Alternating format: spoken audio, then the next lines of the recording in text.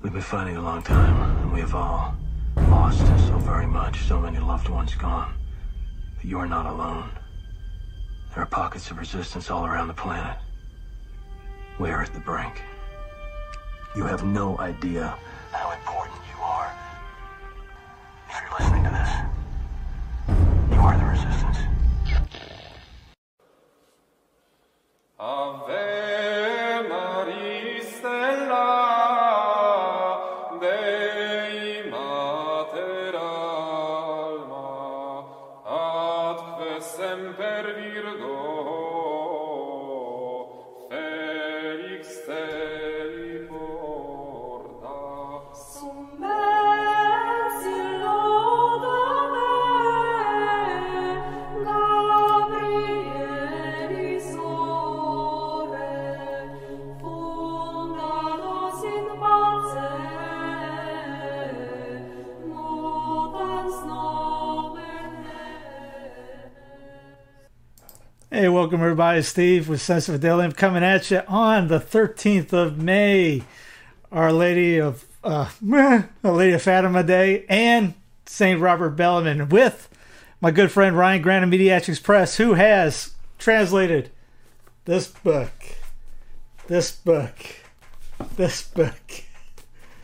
I'll just keep pulling them out, Ryan. If you want to go ahead and say hi to everybody, I'll be done by the time you get done.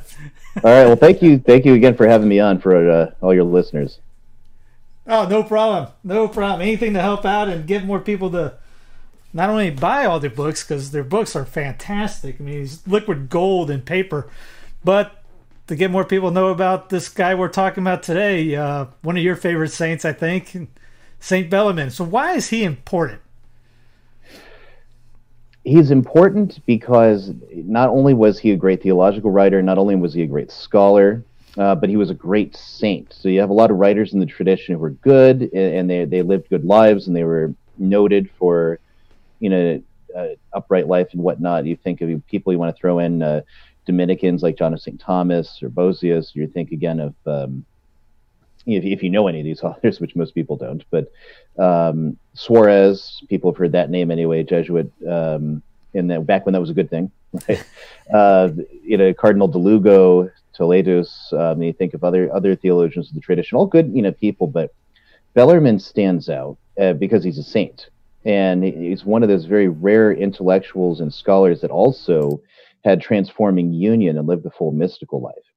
So, and he's also it's really a great model for, in both sides of things, being in the height of the Counter-Reformation. His works pretty much were the most important works of the Counter-Reformation. Other people did things on different subjects that he treated on, sometimes better, and he notes, hey, check out this book and this book, in his controversies. Mm-hmm. But the controversies were such a great work, systematizing so much of the Catholic faith and the defense of it from the early Protestants in the 16th century. And it was so important that Protestants themselves saw how important it was, and they concentrate so much of their energy on arguing against Bellarmine for the next, 200-300 years. And then in theology, Bellarmine continued to be probably one of the most important writers in the late 17th century. Bossuet, who was a French bishop, unfortunately addicted to Gallicanism, the idea that whatever the Pope's teaching has to have consent of the French Church first, right? More or less, it's like it's a reborn form of conciliarism when you get down to it. Mm. And in Bossuet, who was a great writer and also a very good theologian, he lamented that still no French writer has been able to overtake Bellarmine in all the theological schools. He's still the most influential, well-read, well-studied. St. Alphonsus Liguori cites Bellarmine very frequently and a lot in his major theological works. It's just that name that is important. Even when you get into the 19th century and the lead up to Vatican I and with papal infallibility, the arguments, for example, between Dom Guéranger, who's the founder of Salem, the liturgical year, mm-hmm. Well, he went with pen to defend papal infallibility against Dullinger, who ended up becoming a heresiarch and leaving the church and rejecting papal infallibility at Vatican I. So they argue in print about papal infallibility, and all of their arguments more or less turn on Bellarmine. Again, so even all the way in the 19th century. Speaking of the like Francis de Sales, who brought French up Mhm. in the book. This Gentleman Saint. Yeah, that's it. Right. I think I photocopied it. He talks about 3 books that he asked his parents to bring him: the Bible, his breviary, and the controversies of of his good friend Father Bellarmine. Right. So Francois de Sales, when he was a seminarian, when he was coming for, no, he was a priest, I'm sorry, he was coming to, be consecrated a bishop. St. Robert Bellarmine was on the commission examining new bishops that were being sent into difficult territory. So St. Francois de Sales came down and met with St. Robert Bellarmine, and they struck up a great friendship because, saints normally recognize each other. And they had, they continued in letters for a very long time, so that since Saint Robert Bellarmine had been a bishop for 3 years, and actually was noted for having been an excellent bishop. Saint Francois is asking him, "Hey, what do I do to be a good bishop?" And they write in different letters. And then once he is the bishop in Geneva, apart from all the heroic things he does to reconcile people to the faith and defend Catholics in the faith, to prevent various armies from taking out what was going on the people and whatnot. He's asking St. Robert, what do I do about this convent of nuns, that, has this, and this problem? How do I manage it for the good of souls? And again, a lot of the advice he gets and the fruit of it is also what makes its way into his spiritual works, such as Introduction to the Devout Life, where he's addressing a female soul, and then Love of God, where he's addressing a male soul, kind of as a type, as it were, for women in general, men in general, and then everybody in general too. It's not like it's only a book for women or a book for men, but that's the motif. And a lot of the instructions that he's giving are things that he's also gotten from letters that he's written to St. Robert Bellarmine. So a lot of the influence that goes into St. Francois de Sales' works actually comes from Bellarmine. Ultimately, I also heard the Baltimore Catechism is a direct product from Bellarmine's Catechism. Yes and no. Actually, that's a little bit different. So the Baltimore Catechism, so what happened is that when you get the lead up to Vatican I, they wanted to take Bellarmine's Catechism and make that kind of the universal catechism of the whole church. So Pius IX was very big on that, really wanted to push that. And what happens is that the work of Vatican I gets interrupted by the breakout of the Franco-Prussian War, which is that the Prussians had now consolidated their power in all the conflicts in Germany, and so most of the German states were under the Prussian crown. The ones that weren't at least agreed to take the course of action that the Prussians would then take on. And the big thing is, hey, look, we got Germans living over in these areas that are now French territory ever since the days of Louis XIV. It's time for us to take it back. And there's other complicated things that lead up to the Franco-Prussian War. And so, although I've mostly studied from the military history side, not from the political side, but so they go at it, and in the midst of this really devastating war, then it's threatened to become a big world war too, because of obligations and treaties from different countries, and it ended up not drawing in everybody, mostly because the Austrians refused to get involved. So nobody else got into it, but all the bishops at Vatican I, especially the groups in various countries, they had to break up and go back to their own countries and manage their seas during the conflict. And then after that, French troops, of course, were withdrawn from Rome, and the thing was protecting the papal territory from the onset of the revolutionary troops in Italy. And so as a result, the Pope lost all his independence and his temporal sovereignty. So and the Italian government refused to allow them to bring a council to bear. So that is what ultimately ends up happening, to kind of squash all the work for Bellarmine being kind of the universal catechism of the church, which is something that Pius IX really wanted to make happen. So in the United States, though, the bishops here were very opposed to Bellarmine's catechism being made the universal catechism. They actually didn't want it, and they resisted it as much as when they heard this was going to be brought up. They made their protest and they resisted. So the Baltimore Catechism really it doesn't resemble Bellarmine's style. Bellarmine's style is that of a dialogue, which is one of the, especially for a humanist in the 16th century, that's one of the devices that you would want to use, because it's the same style as like Plato's dialogues. It's the preferred style in antiquity for a lot of philosophical discussion.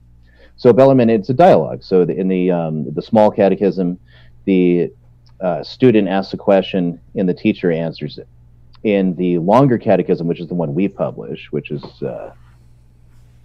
this one, the teacher asks the question. Yeah, there you go. The teacher asks the question and the student answers it. Right. So, but it's longer, and so the small one was designed for people that were either illiterate and somebody would read it to them and they would learn it that way, or it was designed for people who were, able to read but not terribly learned in general, right? And that didn't have any formal education.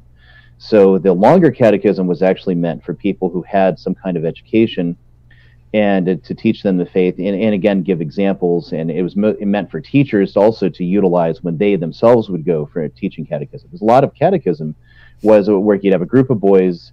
You didn't have books you could give them and expect them to memorize it. It had to be memorized orally, and you would memorize the main point, and then you would illustrate it with a wider story, reference to a saint, and these sorts of things. And that's largely how catechetics worked in that way. It's mostly oral, because the people you're catechizing are, the vast majority are illiterate. And the ones that are literate, you're still forming the basis of what they're reading with oral instruction and oral education. So in this country, Catholics, of course, are a minority for much of that time. But in all Anglo culture since the Reformation, Catholics are a conquered people when we want to do things like our fellows as Catholic as we could possibly do it. So Protestant methods focus principally on reading, and naturally, because you're going to focus on reading the Bible. So in any teaching, for example, of their catechisms, like the Westminster Catechism and things like that, you're going to get them to memorize the way you're getting them to memorize Scripture, right? And that's just kind of the notion of teaching religious instruction in Anglo culture in general. So in our country, it was kind of the same thing. And so a catechism that is a dialogue that's meant to awaken the love of faith in the student and have him memorize the points, along with so much of the oral instruction that's kind of opening his mind to the teachings in the catechism. That doesn't suit sticking everybody in a little classroom, making them memorize all these points, which is what the Baltimore was designed to do. So I'm actually not a huge fan of the style of instruction in the Baltimore Catechism. Its teaching is right, but it's making everybody memorize things. So it's got to be that plus more, and that's why I think the older form of the continental catechetical instruction actually makes a lot more sense. Only because you look at the methodology, at least as it develops in the 20th century. Anyway, I won't speak so much for the 19th, but for the 20th, where it's all right. Get them kids in the desks, get them memorizing this Baltimore Catechism, and great, now you're good Catholics. Well, what happened at Vatican II? Well, those good Catholics went to Woodstock. Right? I mean, and some came back, and they did remember, and it was good that they remembered, but they were missing something when it all happened, because if they were formed with the heart as well as with the intellect, then what would have happened for the most part is people would have, kept the faith. You would have had a lot more people, of course, resisting so many of the changes, because hey, wait a minute. Instead, you had people where the head was formed but not the heart, and they said, no, well, truth changed. I'm out of here, man. Let's head off to Woodstock. Forget about question 92. Which is just a hyperbolic way of saying people just gave up the faith. People just stopped practicing the faith, ultimately. Now, all the books you translated, and I'm leaving out one or two because I didn't want my desk to fall over. Well, this one too, I didn't see this one in there. So this is I know it's somewhere around here. I was looking for it, and I don't know where I put it. That's what I was looking for before we started going. Well, I got the blue one. I don't know where the red one is. I have that. I don't know where.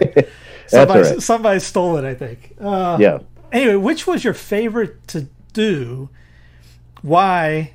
And what was your favorite? Yeah. Which of all these were favorite that just got you like, wow, this was really cool to do? The one I absolutely hated doing was the one on the Roman Pontiff, even though that was cool to do, because it was the longest one, and you would get to a section which in the original is like this big, and I don't want to drag it over here, but it is this massive book, and you get to, and now let's look at the testimony of the Greek fathers. Like 5 or 6 pages, and, it's like, oh boy, and because that's the worst work, because that's when he's giving an extract from a larger work, and I'm not always sure the propriety of this or that term in the way that we've been translating it throughout the course in the Neo-Ciceronian Renaissance style. And now here's a church father who wrote this in the 5th century, and it's Bellarmine's translation of his Greek. And so I've gained to look up the propriety, make sure I've got this rendered in the way that people usually do it. And so that means I got to go up into Minye, and I got to look up the original Greek, and I've got to make sure how this quote was, and to get the sense of how it should be translated by looking in the work. So any of that it's going to triple and quadruple the time. So I look at those pages like, oh boy, here we go.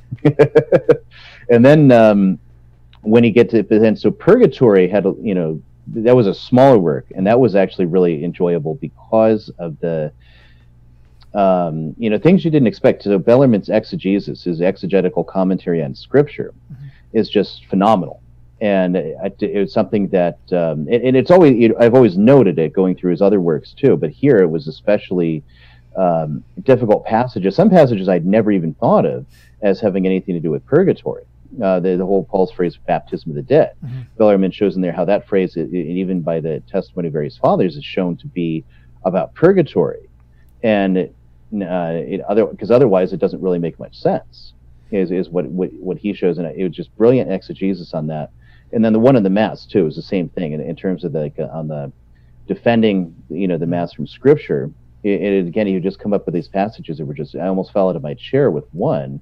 John 4 and the woman at the well, and he says how Bellarmine shows how the whole discourse is basically on the coming public worship of the church, which will be the Mass, and not rooted in this temple in Jerusalem or this temple here, but it's going to be public. It's going to be the Mass, and that was when I almost fell out of my chair. I've never seen that before, and it was just dramatic.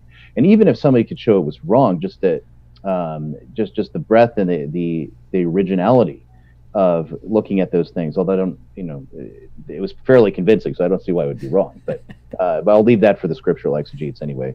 So it's, but it was just brilliant stuff. You just, wow.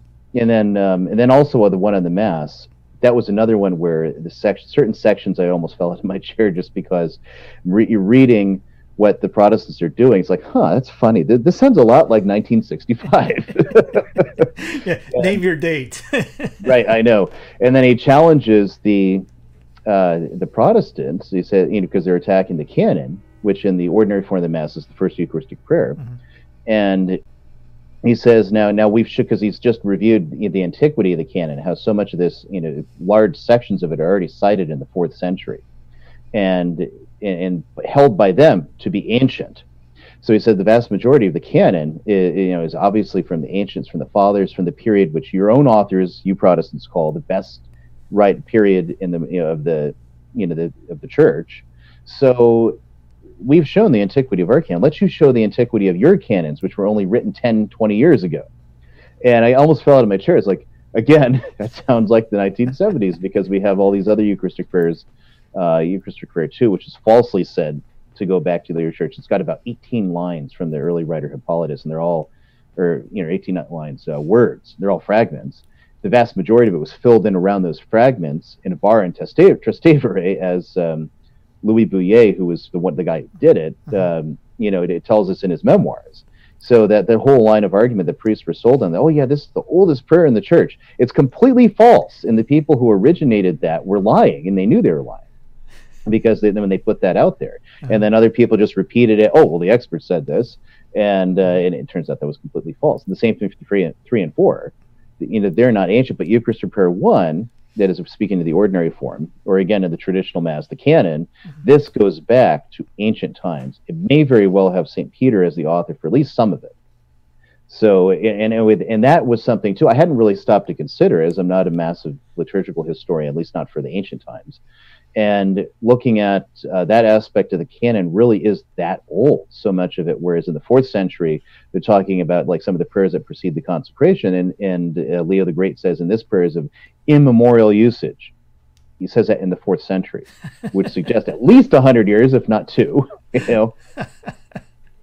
Yes, I saw one of the, whoever you got to write the forward, I think, wrote that this was the best apologetic book on the Mass that's in print. Right. That would have been Dr. John Joy. who's the chief theologian for the Diocese of Madison. And it was actually really kind of him to write, because it was the best defense of the Tridentine Mass, he says, from the greatest of Tridentine theologians, which Bellarmine certainly was. He had a sense of humor. I mean, a great sense of humor. You can read while reading it. He's just not a smart aleck, but he liked poking jabs and get a little kick while doing it, didn't he? Right. It adds some lightheartedness to the work. And he's not afraid to have jokes. He talks about how the certain Protestant historians at the time that had written a book, the Centuriators of Magdeburg, they were Lutherans, and they'd basically written a history to show why the early church was Lutheran and not Catholic. And later, it was Protestants themselves abandoned it because it was they held by them generally to be worthless. They ignore so much, only isolate certain things that are taken out of context as much as possible. But it was the first work of its kind that was a comprehensive history, so it took a lot of people aback, and it was a while before people could attack it. Usually, like Cardinal Baronius gets the credit for, challenging them with his own history, but really the point-by-point refutation was really from Bellarmine in the controversies, and he picked up in the work that other people had been doing. Cardinal Baronius was one of his very great friends, and actually Cardinal Baronius, since I mentioned him. Since we're plugging stuff today, I might as well keep plugging. So plug it all. So Cardinal Baronius is another book we sell. It's just fantastic biography, history of My Lady in the 19th century. It's her translation of of an Italian work from Cardinal Bacci on Baronius. And so it's really good, great read, great in his spirituality. So again, since we're plugging stuff, I'll drag plug that it all, here. like I said. But yeah, so Baronius was his very good friend, and he had furnished a lot of things in history. So a lot of Bellarmine's historical arguments are also informed by his great friendship with Baronius. But that hadn't really completely developed at the time he wrote the controversies. So a lot of it is still his own original work that's coming out. There's a great line in the Red Book, Volume 1, Roman Pontiffs, where Bellarmine's talking about Luther.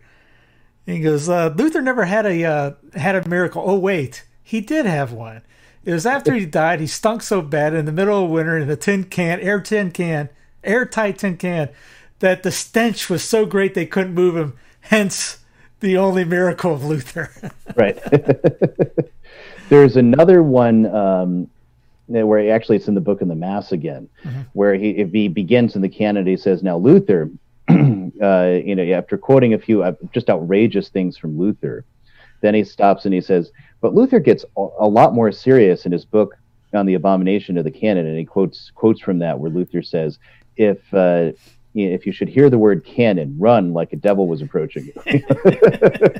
Just as he'd set up all these little jokes like that, and he does that they're peppered throughout. But in his life, he was a very jovial person in general. Just like so many saints, they had this joy about everything, and he was always good at. He had a great wit. He was good at cracking jokes, and when the occasion called for it, he was for a time the superior for the Jesuits in Naples, and he was also superior of the Jesuit University of Rome, the Roman College, which the Gregorian University, and so he would always have quick jokes to crack for people. He also loved music, and he would sit down at recreation and he played himself several instruments. He sang, and he also would teach other brothers how to play instruments, the Jesuit brothers that were at the school. He would also take some of the so if anyone's ever listened to Monteverdi, for example, Claudio Monteverdi, you've heard madrigale, right? Which madrigals, they're a type of poetic text, usually love poetry. So Bellarmine gets a hold of one, and he's just marveling at the harmonies, and it wasn't from Monteverdi, it was another author that was copying his style, and he's marveling at the love poetry, or not the love poetry, at the melodies and the harmonies. But then he sees the love poetry, and he's like, this is going to have to go. So on the spot, because he was great at composing verse, he was great at composing poetry, so he sat down and wrote a new song about love of God, and set it to all the music and all the harmonies that were in this tract, and he would have the brothers rehearse at it. And so so that happened frequently too. They would repurpose secular music and repurpose it for the liturgy when it was especially harmonious and beautiful. They had various types of polyphony.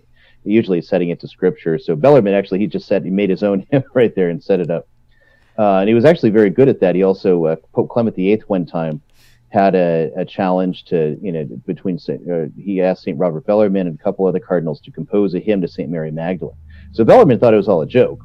And so he went, but he composed a very beautiful, using a Horatian Sapphic meter to compose this wonderful four-line stanza hymn to Mary Magdalene. And then the Pope read it. Pope Clement VIII read it. He said, "Oh, this is absolutely amazing." And as he ordered it to be placed in the Roman breviary for St. Mary Magdalene's feast day. Which, and he says in his autobiography, he was kind of shocked by that because he thought it was a joke. He didn't think his own work would be taken and put into the breviary. So why did you take this project up anyways? What was the genesis of it? Probably I drank too much. What actually happened was I was sitting down with a fraternity priest who was looking to, in the area, was looking to go out and try to convert various sedevacantists and get them to come back. And he wanted to know what Bellarmine said because his Latin wasn't good enough. And so we'd gone over it, and we'd gone over other places where Bellarmine says you need a council to depose the Pope and things of that sort. I've talked about that in Taylor Marshall. I don't want to rehash that sort of thing right now.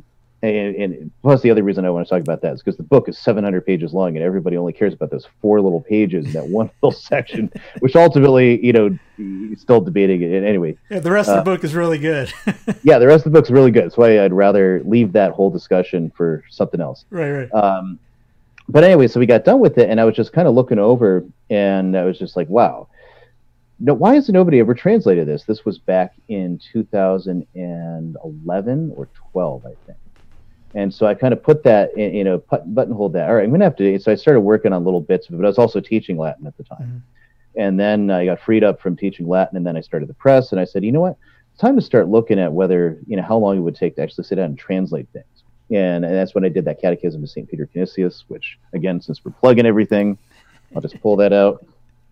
But anyway, Benedict, so I did that. Benedict the 16th grew up with that one, right? Yeah, he did. And although the one he had, it was the same one, but with further commentary of the fathers and things like that, which is a larger version of that.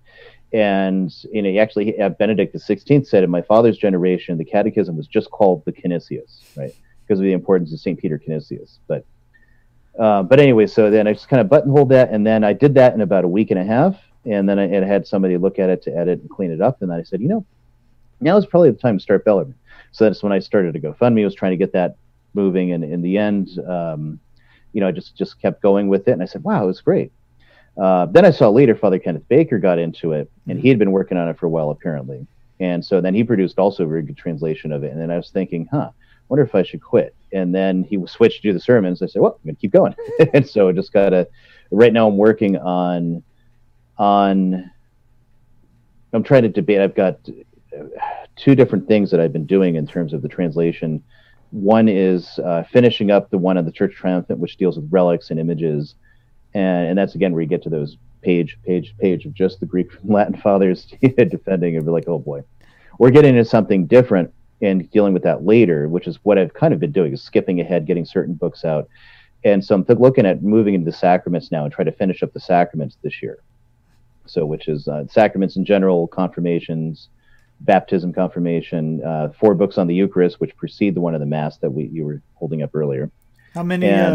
How big is the books on the Eucharist? You said 4 of them. There's 4 of them. They're all really big. So that one on the Mass is the smaller section of the. So the other 4 are much bigger. So actually, it'd probably be about the same size or bigger than on the Roman Pontiff with all of it. Man. So. What is? Like we said, you've done all these conferences. I have about 98% of them. Yeah. And we've never been able to get everything you've wanted to talk about in there. What was a story on Bellarmine that you've wanted to bring up in the lectures, but never was able to do it? Oh boy, there's a couple of things. I guess, there's one that it's kind of a Bellarmine on politics and political questions. And especially in the earlier conferences I was doing, I was still reading a lot of his political works because I had to get the Octarium, which is a later publishing of a lot of manuscript works of his, and principally letters and other things, but also his work on the Congregation of the Index and in other places. So I wanted to get a hold of all that before I talk about Bellarmine and politics. But there's a persistent idea that Bellarmine was a crypto-Republican and wanted to support Republican government, and I guess supported popular sovereignty as we conceive of it now. And that was started way back in the 1920s, right on the eve of his beatification. Father Kenneth Ryan, who was a Jesuit at CU at Catholic University of America at the time in the 20s, he wrote an article, he and someone else, they co-wrote an article on Bellarmine as the ghost writer of the American Constitution. So apart from repeating certain myths about Jefferson reading Bellarmine at length, which he did not, and at the most, if Jefferson read anything from Bellarmine, it would have been because he read extracts of Bellarmine made by Robert Filmer on political economy. And of course, that book by Filmer, he's trying to argue against any notion of popular sovereignty and in favor of royal absolutism, which is something that indeed Bellarmine did not support. But the thing is that, so then it treats that, oh yeah, so Bellarmine has all those same Republican ideas as American government has. Now, and this is not to attack American government or the Constitution, because those things may be good or not on other principles, but the fact is that Bellarmine himself did not support those principles at all. So when you get down to what he actually says, the first place you see in his writings that where he addresses any question is on the Roman Pontiff. In the first 6 or 7 books, it's all on politics and political economy. And the reason is it was taken as kind of a general rule that the best form of government is the one that Christ would have given to the church. Mm-hmm. So John Calvin is the very first person in the whole tradition to argue that aristocracy is superior to monarchy. And that's really an important point, because that nobody in the tradition argued that, not even Aristotle, that not even Plato, really. And so the idea that the aristocracy, basically the better, wiser men of the more affluent men in a society are the best place to run that society fully, which is part of the notion of a republic, a republican government. Not essentially necessarily has to be your elite, your rich guys, or your affluent guys, but there is a certain class of people who will be put forward over other rulers. So Calvin argues that this is the best form of government by necessity, because that is the form of government that, if Christ gave to the church, the Calvinist Presbytery Council represents, right? And so, if the aristocracy is the best form of the church, then Calvin's system is, in fact, the very best system, and therefore, as a proof Calvin and the Institutes uses that as a proof for why, his system and his church is the right and the true church, and the one that best corresponds to Christ, what Christ established in the gospel. So to refute that argument, Bellarmine shows that monarchy is the best system of government. And he does this in 2 ways. The first way is when you consider monarchy outside of the conditions of this world, so without factoring in fallen human nature, original sin, etc., just monarchy itself simply excels all other form of governments. But then, and he's again citing the ancients, citing even to the Iliad and Homer, right, and all these different things that in writers and the church fathers, and as far as I can tell, he's on solid ground on that. Because now this is one place though I've heard from people that have read the book say, well, I just didn't like when he's saying monarchy is the best form of government.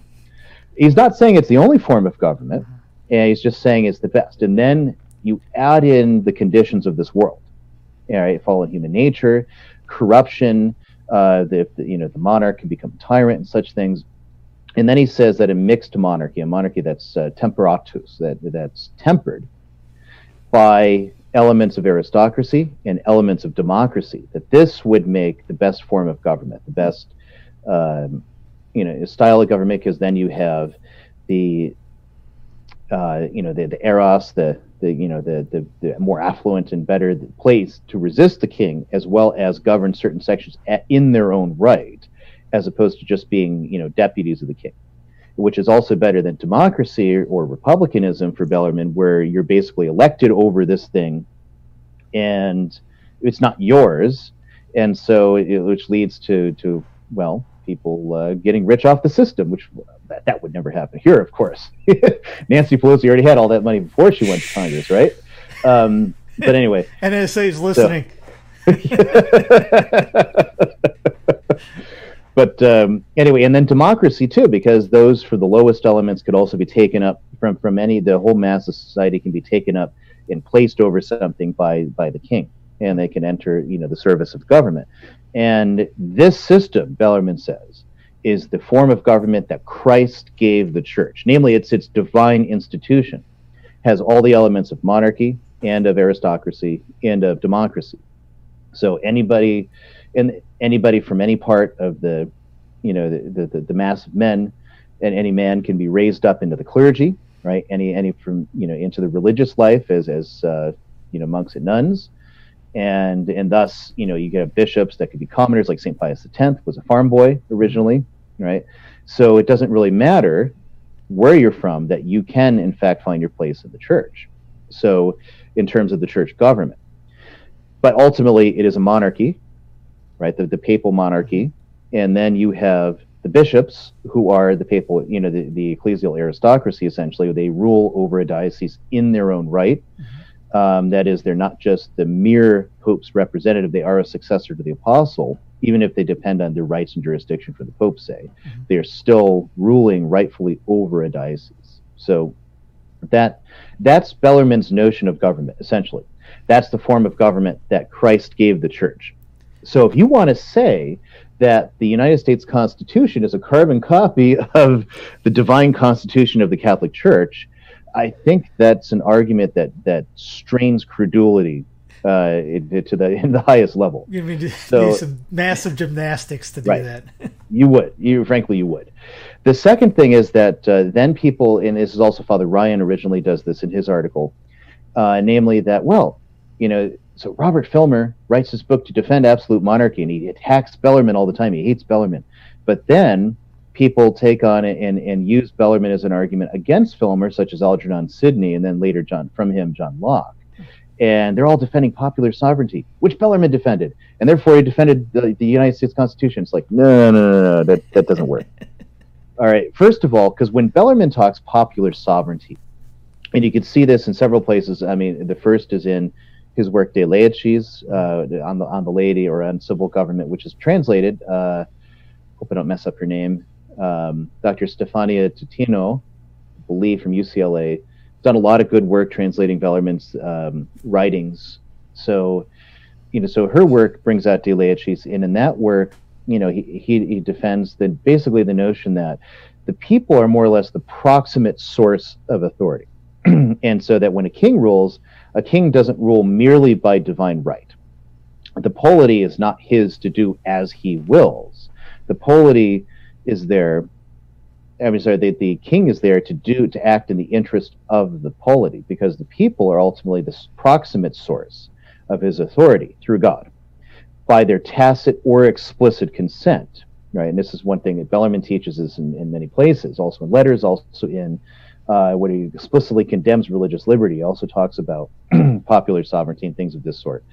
So Bellarmine's idea here is that when the people accept, their sovereign as their king, then they have accepted he is now truly their sovereign, almost like substance and accident. He's the king and they're the people.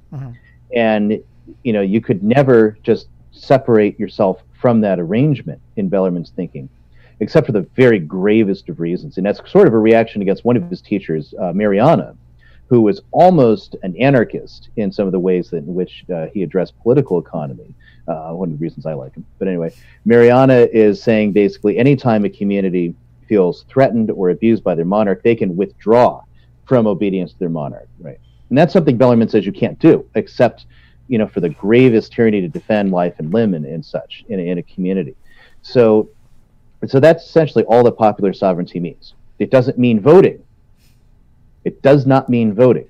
So when Algernon Sidney and then later John Locke are arguing for Republican government based on popular sovereignty, the first step is to prove that the people have any rights in this arrangement at all against divine right of kings, which first gets its major philosophical explanation by King James I of England. So people had ruled essentially something like divine right. Henry VIII certainly did, but nobody had put it down into a system until James I with the law of free monarchies. And that's where, in his major, published form, there's another book that James writes called Basilica Doron, which means in Greek kingly gift, and he wrote it to his son, his older son Henry, who would have been Henry IX. Might have changed a lot of stuff in England if he had been king instead of Charles, but anyway, that's again another tangent for another time. And in both places, he is very, he gives the whole philosophical explanations for why the king, in his arrangement, rules by divine right, is in fact, accountable to nobody, including the Pope, right, including the church in any way. And that's the system that it will basically be followed or at least copied by a good number of monarchs, even Catholic ones. So for Bellarmine, this is a totally untraditional as well as a moral arrangement. Rather, the king rules for the common good because he gets his authority from God through the community, right? And that's basically all Bellarmine's point. So what Algernon Sidney, Algernon Sidney admits this in his work, defending popular sovereignty, where he says that first, there's nothing special about this as you find it in Bellarmine. This is really just the common currency of Christendom. In Filmer, along with people like Hobbes, they decided to go after Bellarmine on the subject because he was just one of the more notable people who wrote on it. And B said that now that we've talked about the proof of popular sovereignty, now we have to explore how this is exercised in the state. And then he makes his arguments for why people should be able to elect representatives. And this is a completely different, you're going completely above and beyond anything Bellarmine ever wrote or advocated. On the flip side, Bellarmine was not against Republican government. He wasn't against the notion in and of itself. That is, if some community, for example, the Republic of Venice, even though it was a bit more of an oligarchy, and he says as much in his, on the Roman Pontiff, but nevertheless, he acknowledged any government that was properly received by at least the tacit consent of its people and continued to function as a valid, legitimate government. So the same thing if, he were alive to see the United States, he'd say, well, it's been 100 years since that rebellion, and because the conditions of the American Rebellion he would never have supported. If you just put the abstract, even the way it's in our history books, you put that abstract, he would say, well, that's not good enough reason to leave your sovereign. But at the same time, if he saw, well, it's been functioning for 100 years since then, and the people have received and participate in this government, it's a valid government, and that's what he would say about it. So, but he never ceases to be a monarchist in all his writings on the subject. He never advocates for the notion of election. He's not against it either if it was necessary to do, or a community had accepted it and whatnot. So that's kind of the confusion. And what it was especially for an American, you want to, especially in the 1920s, where you're kind of on two ends of things. On the one hand, their continental counterparts, theologians in Europe, were very much opposed to popular sovereignty because they saw it as having brought forth the evils of the French Revolution, Second French Revolution, the Third French Republic, the Italian Revolution, 1848 Revolution, you name it. And especially the early 19th century is really the age of monarchy. It is as you continue through the 1850s and 60s, it is the attempt to belatedly to preserve the order of monarchy against this kind of new elements of elective representation, popular sovereignty, and these sorts of things. And some of it is bad, some of it is good, but the way that the monarchs are just saying, yeah, we just need to keep all this stuff away. So 1814, the world governments say to the Pope, all right, we'll give you your states back. We'll give you the papal states back. But you got to scratch our backs too. You got to make sure you're getting your subjects, your Catholic subjects, to back our monarchies, whether we're a Catholic or a Protestant monarchy. Mm-hmm. So Habsburgs and Hanoverians, Habsburgs, whatever, Catholic, Protestant, doesn't matter. You got to defend our governments. And the Pope says, okay. And then they start having revolutionary troubles in Italy because Napoleon brought in the whole French Revolution in Italy. People had been enshrined into various governmental aspects. Then papal government comes back, and the French troops came in, kicking everybody out of their posts. So now, the people are mad, and they're excellent fodder for recruitment into revolutionary movements. And that becomes, for example, the Carbonari. That becomes other elements and incarnations of Italian Freemasonry. That becomes... the Alta Vendita, they were actually called the Venditi, the shops, mm-hmm. which was like a code name for lodges. and then you have the Alte Vendite, which were the higher shops, and then there's the Alta Vendita, which nobody knows if that even existed in that way, as in the higher shop that governed all the lower shops. That is the, that might not have actually been in Italy itself. It might have been elsewhere, or it might not have been, right? And then you have the Carbonari, who are a mix of all sorts of people, literally mean the charcoal, because the former government officials were now out, turned out and now warming their hands by charcoal, right? And so that, and they want to get back in.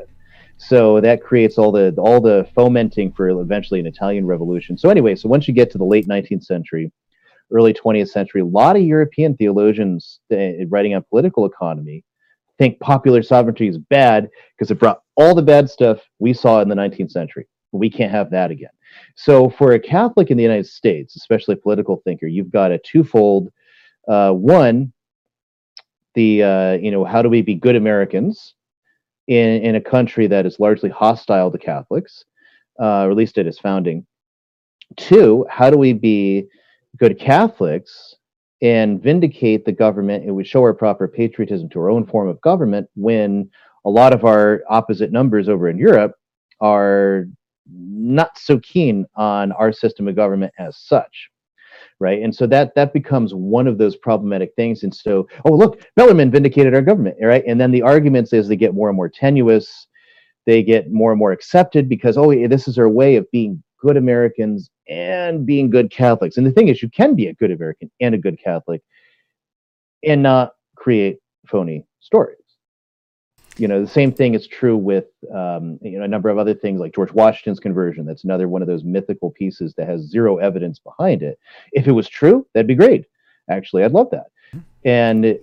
But there's no evidence that even shows it's remotely has the appearance of truth whatsoever. It's again more of this kind of wishful thinking, so that we can get our American corner, get the Catholic Church to some little corner of the American table.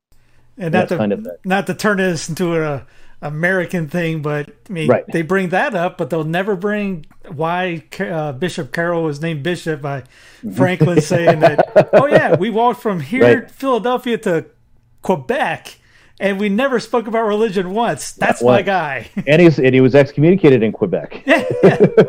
So the only bishop that could have consecrated him didn't like him and wasn't going to forgive the excommunication, so they had to send him to England to get consecrated by Bishop Challoner. But that's another story. So I mean, it's the good and the bad. And the thing is, and the point of bringing all this in is not, oh well, we can't love our country, we can't be good Americans, you got to go burn the flag, right? No, absolutely not. You can be a good Catholic and a good American and participate in all the things of civic government to the extent that you think it's prudent or good or useful, and and at the same time, we don't need to kind of strain these things beyond their actual historical reality. You want to make St. Robert Bellarmine a patron of the United States? That's awesome. That's great. Let's do it. But the argument that his political philosophy paved the way for the Constitution, it just doesn't follow. Yeah, that or Thomas Aquinas and him both would have been on the side of revolutionaries. Right. They would, by the things they've said, they would not have for Bellarmine. It might have been more of Bellarmine's hyper reaction to Mariana, who said that you can withdraw from your king for any reason whatsoever, and Bellarmine, who said that you could not. So because he just looked at it and said nope. So only the gravest, like if you're sending the soldiers to come in all your communities and murder, and that was not happening in the United States and in the colonies at that time. So. So maybe and I hosted a podcast with Charles Coulomb many years ago on why, rethinking the American Revolution, and I certainly have kind of my own kind of take on things that a lot of people aren't going to like, and that's fine. Who cares? Say it was necessary, right? Bellarmine would not have considered those reasons to be necessary. At least from the way he wrote back in the 16th and 17th century, he would not have. So we could put it that way. Like you say, you're not trying to bash, you're just trying to be an honest look.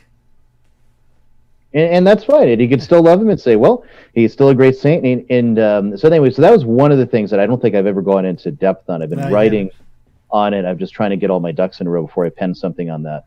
And then the other thing is absolutely his love for the poor. I mean, he absolutely loved the poor, and he was so any money that came into his hand that he didn't need for, like, for example, when he was a cardinal, which he hated being a cardinal, but anytime he got money that he didn't need for any official office that he had to deal with, either with the Pope or for the men who worked for him, or the servants that he employed in the house or whatever, if he didn't need money for them, it all went to the poor.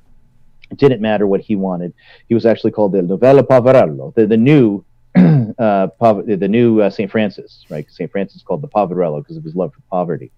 So Il Nuovo Poverello, I think it's a Novello, Nuovo Poverello, and he was a just absolutely devoted to whatever it would be. He had his cardinal's ring, and he would be getting in the coach, and he didn't have any money on him because he'd already expended his alms, and somebody would ask him for alms, and so he would take the cardinal's ring, and he'd say, now take this over to a pawnbroker on the Via del Scroffa, and he'll give you the right price for it. And he's already worked this out. So then later Bellarmine would have to get the money back because this would be a massive scandal if he pawned his cardinal's ring, and he would get the money and then go buy it back.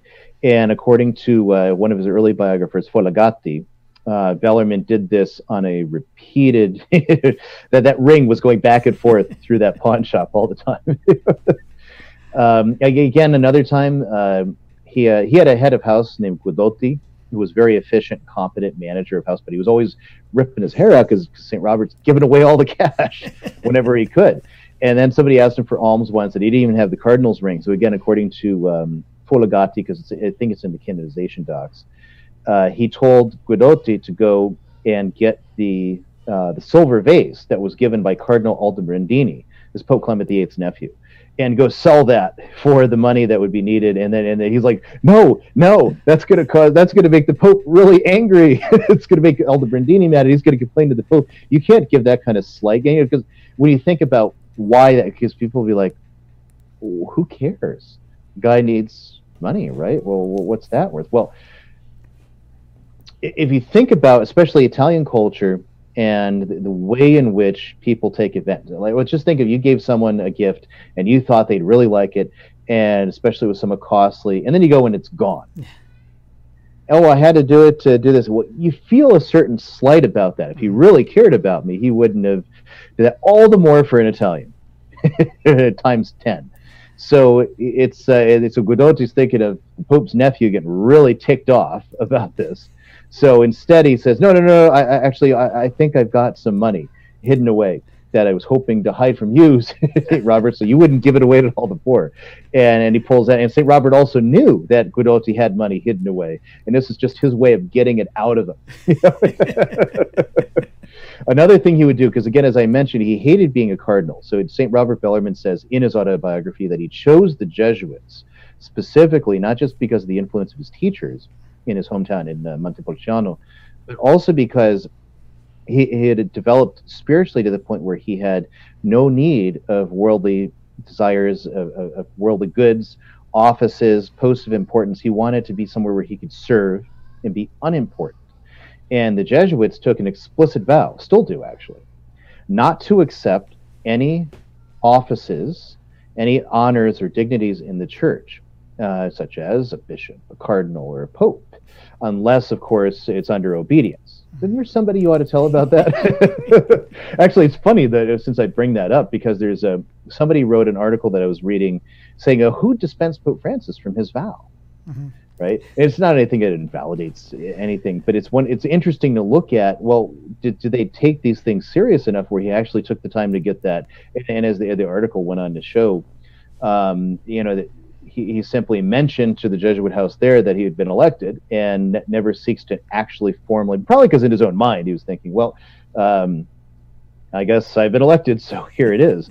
But it is a curious thing. Is that where they get the idea of Black Pope, because of cassock and not being able to take it, just have to wear the cassock? Right. That's different. The whole thing about the Black Pope is a joke, because when you get into 17th century propaganda against the Jesuits, the argument was that the Jesuits really controlled the Pope, and so that the superior of the Jesuits was the Black Pope, because he was the he kind of managed the church from behind the scenes. That's actually why, and he didn't wear white; he wore the cassock. So that's why the black cassock. So that's why that's where that phrase comes from. And so the Jesuits took that up kind of jokingly, said, hey, if they want to mock us for this, let's run with it. So, and especially if you look at Sixtus V, Clement VIII, Paul V, didn't matter. The superior of the Jesuits had no ability to move them to do anything. And in fact, they were always fighting with each other. Because especially Sixtus V, he wanted the Jesuits to take on certain reforms, especially to some of their vows, and they were absolutely resisting him however best they could. And Sixtus V got really frustrated with them, with Aquaviva, who was the superior general. And then again, also in Clement VIII, the superior general is not able to make Clement VIII move on the question of efficacious grace, which is a big discussion, which I don't want to take up because I've talked about it before when I was more prepared for it, but it involves so much complicated stuff in the theology of grace, and I don't want to touch that with a 100-foot pole because the theology of grace is such a complicated thing. You're social distancing yourself. And, yeah, I am. Yeah, that's right. So anyway, so back to Bellarmine. So Bellarmine, he became a Jesuit because they take no vows. They take vows not to take these offices, which means he could serve Christ truly and not be put in a position where he'd have to take some office somewhere and be taken away from that, which is how he looked at it, especially with the cardinalate. So when he was in Rome for a good number of years, Clement VIII had been pope. Clement VIII in general was generally a fairly good pope. He had St. Philip Neri as a spiritual director. Now, the writing should have been on the wall for St. Robert when he forced Cardinal Baronius to become a cardinal. So Baronius was an Oratorian. He was a disciple of St. Philip Neri. And the Pope made him his confessor. And then the Pope made him a cardinal. And Baronius did everything he could to get out of it, and the Pope ordered him. So Bellarmine should have been kind of aware, but he wasn't paying any attention. And then, lo and behold, he is picked up in one day by a papal envoy and says, you're going to be made a cardinal tomorrow. Bellarmine was working in the Sacred Penitentiary. The term Sacred Penitentiary always confuses people. It's not a special papal prison. It's the office that deals out any discussions and difficulties in penance, resolves decisions that involve like really complicated things involving the administration of that sacrament, as well as reserved confession. Somebody confesses something that's reserved explicitly to Rome, such as a priest that, say, violated the oath of secrecy on the confession, told a confession. Right now, that's got to go through the Sacred Penitentiary in order to be brought to the Pope, so that the Pope can offer forgiveness, and then he'll be restored, although he won't be allowed to be a confessor again. At least that's what used to happen. But anyway, so that's where he was working, and they tell him this, and he's like, no. So quickly he goes to all his friends and says, I've been made a cardinal. Oh, how do I get out of it? Please tell me what I can do. Can I flee the city? He actually entertained fleeing the city, because, and it becomes why very shortly. And the people say his friends there at the office of the Sacred Penitentiary, they said, well, probably you should submit to the Pope. It's probably what you should do, and because God wouldn't allow it to come about otherwise. And so then he goes to the Pope and or to see the Pope, and the Pope refuses to see him because he knows Bellarmine's going to try to get out of it, might even argue him out of it. Then the consistory happens, and Bellarmine's waiting his turn, and then finally he gets on his knees and begs the Pope not to be made a cardinal, and the Pope basically orders him under pain of excommunication to get up and receive the cardinalate. And so he does. So then, but with the letters he writes, and this is where it's key, why is he acting that way? I mean, come on, cardinal? How bad can that be? Being a cardinal, especially at that time, more or less made you a prince of the church. So we always talk about that now, but in those days, really, you got yourself. Generally, it was a great occasion to abuse the office and make yourself rich in the process. Even in these days after Trent, gain a lot of political power, not really do much in terms of saving souls. And on top of that, as a cardinal, you would usually be in charge of this or that commission, and so your job would be constantly going to sit on whatever commission the Pope has you sitting on and carrying out this or that business in a more formal fashion than he had been doing previously. So, and plus, also by the laws of the church in this time, he would no longer be a Jesuit as a cardinal, at least legally speaking. So he'd be freed up from all the Jesuit rules, promises, vows, etc. So what he ends up doing is he writes to his friends, to people, to Baronius, all right, what do I do? How do I save my soul? I've only got 10 servants at the least that I can do in order to attend on the Pope with the right ceremony, and at the same time, but there's so many, I need to get a second carriage, and it's ridiculous to have 2 carriages, but otherwise I can't bring 10 people that I need in order to wait on the Pope's needs. And he's writing about all these things, and he's terrified. he really believes that his salvation is now imperiled because he can no longer do the work that he was doing as a priest, sanctifying souls, preaching, and whatnot. Now all of his work was being frittered away in these congregations doing this work and waiting on the Pope in court, like royal court, with all these servants that he has to manage now and have be solicitous for their well-being, that they're paid well, and also their spiritual life. So, but eventually he gets with it.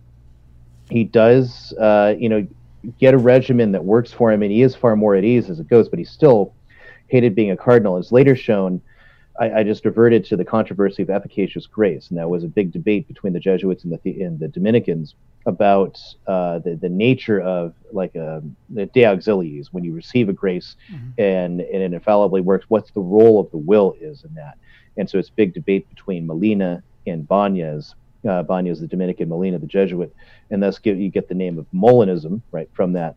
So again, I don't want to touch with the 10-foot pole. So Bellarmine was in between those two positions himself, but at the same time, he just kind of wanted peace, and but he was also afraid because the Jesuits were being heavily demonized in this process by the proponents of the other side, and he knew Clement VIII kind of more sided with the Dominicans on the subject. So he was afraid of what would happen to the order in terms of its prestige, and so he was always weighing in, even for people because he didn't agree with Molina on a lot of things, but he was weighing in on that side, only at least for defending peace and the Pope not pronouncing anything definitive. And eventually the Pope got tired because he had nothing he could say against Bellarmine, but he also didn't want to deal with it because he'd already made up his mind. So he decides to dismiss Bellarmine from the papal court by making him the Bishop of Capua. And within 20 days, Bellarmine was out of the city, which was so quick on the point of almost giving offense accidentally, because the Pope had no idea how much Bellarmine hated being a cardinal. And he showed it, because here's it, being a bishop, that's an apostolic office. You're a successor to the apostles. I can start doing what I'm supposed to be doing again. And so he set all his affairs in order, paid the workmen their wages through the next month, and then was gone. And made his way to Capua, which is down by Naples. Would have been a fairly lengthy journey. It's territory he knew. He used to be a Jesuit superior near Naples. So anyway, and there hadn't been a bishop there in like 80 years, and the place was a mess. And in 3 years, he completely turns it around and makes it a very model place all around. And it's something actually I'm going to be writing a little bit more about. St. Robert Bellarmine as a bishop. He was only a bishop for 3 very short years, but he largely became considered a model for how to run a diocese. It wasn't Borromeo. Didn't he use him for his model? No, he didn't. He was previous. Borromeo, I think, was already dead by the time St. Robert became a bishop. Okay. So, unless I'm mistaken, but actually, it was St. John Fisher that Borromeo used as a model. That's right, Fisher. In England. Right. Right, long day. Yeah, that's okay. I probably made half a dozen gaffes in all this anyway. So. Well, Ryan, I appreciate you, man. And Mediatrixpress.com is where you get the books. What other works have you came out with any new books recently? I'm about to. In fact, just as we got on, I saw the notification of the proofs being ready for the Spirago Catechism. So, people listen to Father Ripperger's talks on your channel. At some point, at least 2 talks, I think, he's talked about the Catechism Explained by Father Francis Spirago. And it's a big book, and actually mine's bigger because I brought the print up by 2 points. And it's a really great, exhaustive treatise on all the points of catechism, points of doctrine, and so you get those points, and then you got larger explanations around it. So again, sort of like this more classical way what we talked about. So it's based on the Catechism of the Council of Trent, and it carries out more further explanation of all these points. For the most part, it's fairly timeless, and I updated certain antiquated language in it to make it a little more timeless than. And so people always wonder, oh, did you change anything in the book? Actually, I didn't change anything of any theological value. I changed very little, except for very antiquated words. So, for example, drinking saloon. Well, nobody. I mean, granted, you get it, but I said no. So I changed that to bars. And that's at least in American English. When we say a bar, we mean that's what we mean. And likewise, certain other terms that were just dated. You get the word idiot, which in the 19th century was a technical term for somebody who was mentally retarded. And so I had to replace that because now it's obviously a now everybody is. Everyone, yeah. Especially, no, never mind. Gonna rag on the government again. But anyway. I'm gonna have to remember to use the drinking saloon one next. Yeah, I know, right? Going off to the drinking saloon. So anyway, so that's the type of stuff that when I fix antiquated language, it's mostly things of that sort that are fixed. Otherwise, it's exactly the same as it always was. A few helpful footnotes here and there. So that's the so it's going to be about 800 pages or so. And that's because the table of contents itself is like 60 pages because it covers the entire every page of the work practically with notes and headings and that sort of thing. So it's easy to find stuff. Great cover, if I may say so. But anyway, so we're looking forward to that coming out. I have working currently on volume 3 of St. Alphonsus' Moral Theology. People have been asking about that, and that's been it's stupid. But I was working on reading that the day my daughter died, and I hadn't been willing to touch it until like about 2 weeks ago. So that, which again is stupid, but I couldn't pick it up and deal with it just because of that. So anyway, so now I'm back in it, and I'm hoping to get that to my editors pretty soon. Danmore Bellarmine, like I said, I'm working on a couple of books, and I'll figure out which one is going to be next, and hoping in the next 7 months or so just become a flurry of getting new in more stuff out. Fantastic. Yeah, when the catechism comes out, it's an incredible catechism. Just a must-have, basically. Well, Brian, we'll definitely have to have you on when we do the catechism one. Promote that a little bit. Talk maybe some questions. No one's had anything today. But, hey, man, thanks a lot, and we'll talk to you later. All right. Thank you.